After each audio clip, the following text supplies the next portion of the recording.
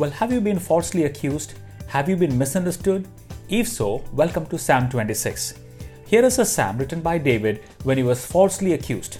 Although David does not mention the affliction nor the afflictor, it can be safely assumed that he is being hunted down by King Saul.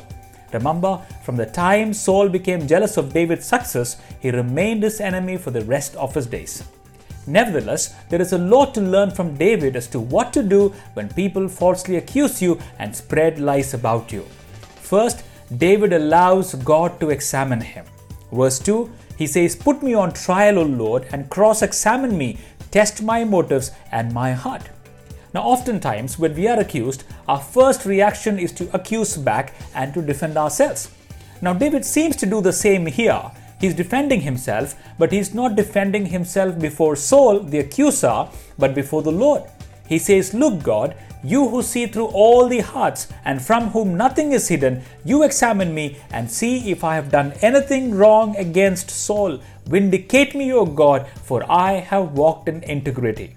Now, isn't this a beautiful thing to do? Let God examine our heart. Let God test our mind as we put our case before Him. Second, David focuses on the Lord. He focuses on the Lord. Verse 6, he says, "I wash my hands to declare my innocence. I come to your altar, O Lord." Now, washing hands was something that the Lord commanded Aaron and his sons to do in the washing bowl that was outside the tabernacle. They could not minister in the tabernacle before washing their hands. And so David borrows this imagery to anticipate his coming before the Lord and to his altar to worship Him in innocence.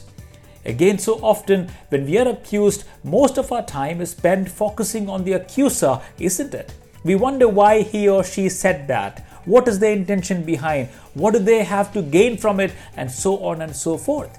David here could have focused all his attention on Saul and lament about the accusations made against him, but he does not. He rather chooses to focus on the Lord.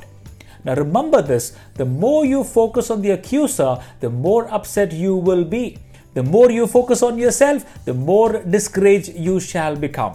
The only way out is to focus on God and to enter His presence.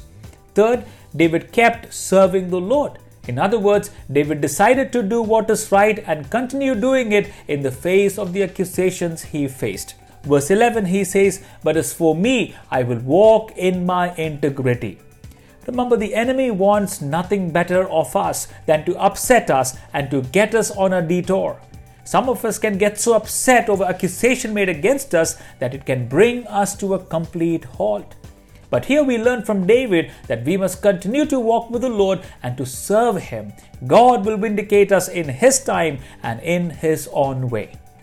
Let me also say this, just in case you're accused and the accusation is proved right, then the way forward is repentance, reconciliation, and restoration of relationship. Yes, the way forward is repentance, reconciliation, and restoration of relationship. But here in this case, David is so sure about his innocence that he pleads with the Lord to examine his heart and to vindicate him. He focuses on the Lord and he continues to serve Him. So what do we do when we are falsely accused? Ask the Lord to examine our heart. Focus on God rather than focusing on your accusers. Remember, the more you focus on the accuser, the more upset you will be. The more you focus on yourself, the more discouraged you shall become. The only way out is to focus on God and to enter His presence.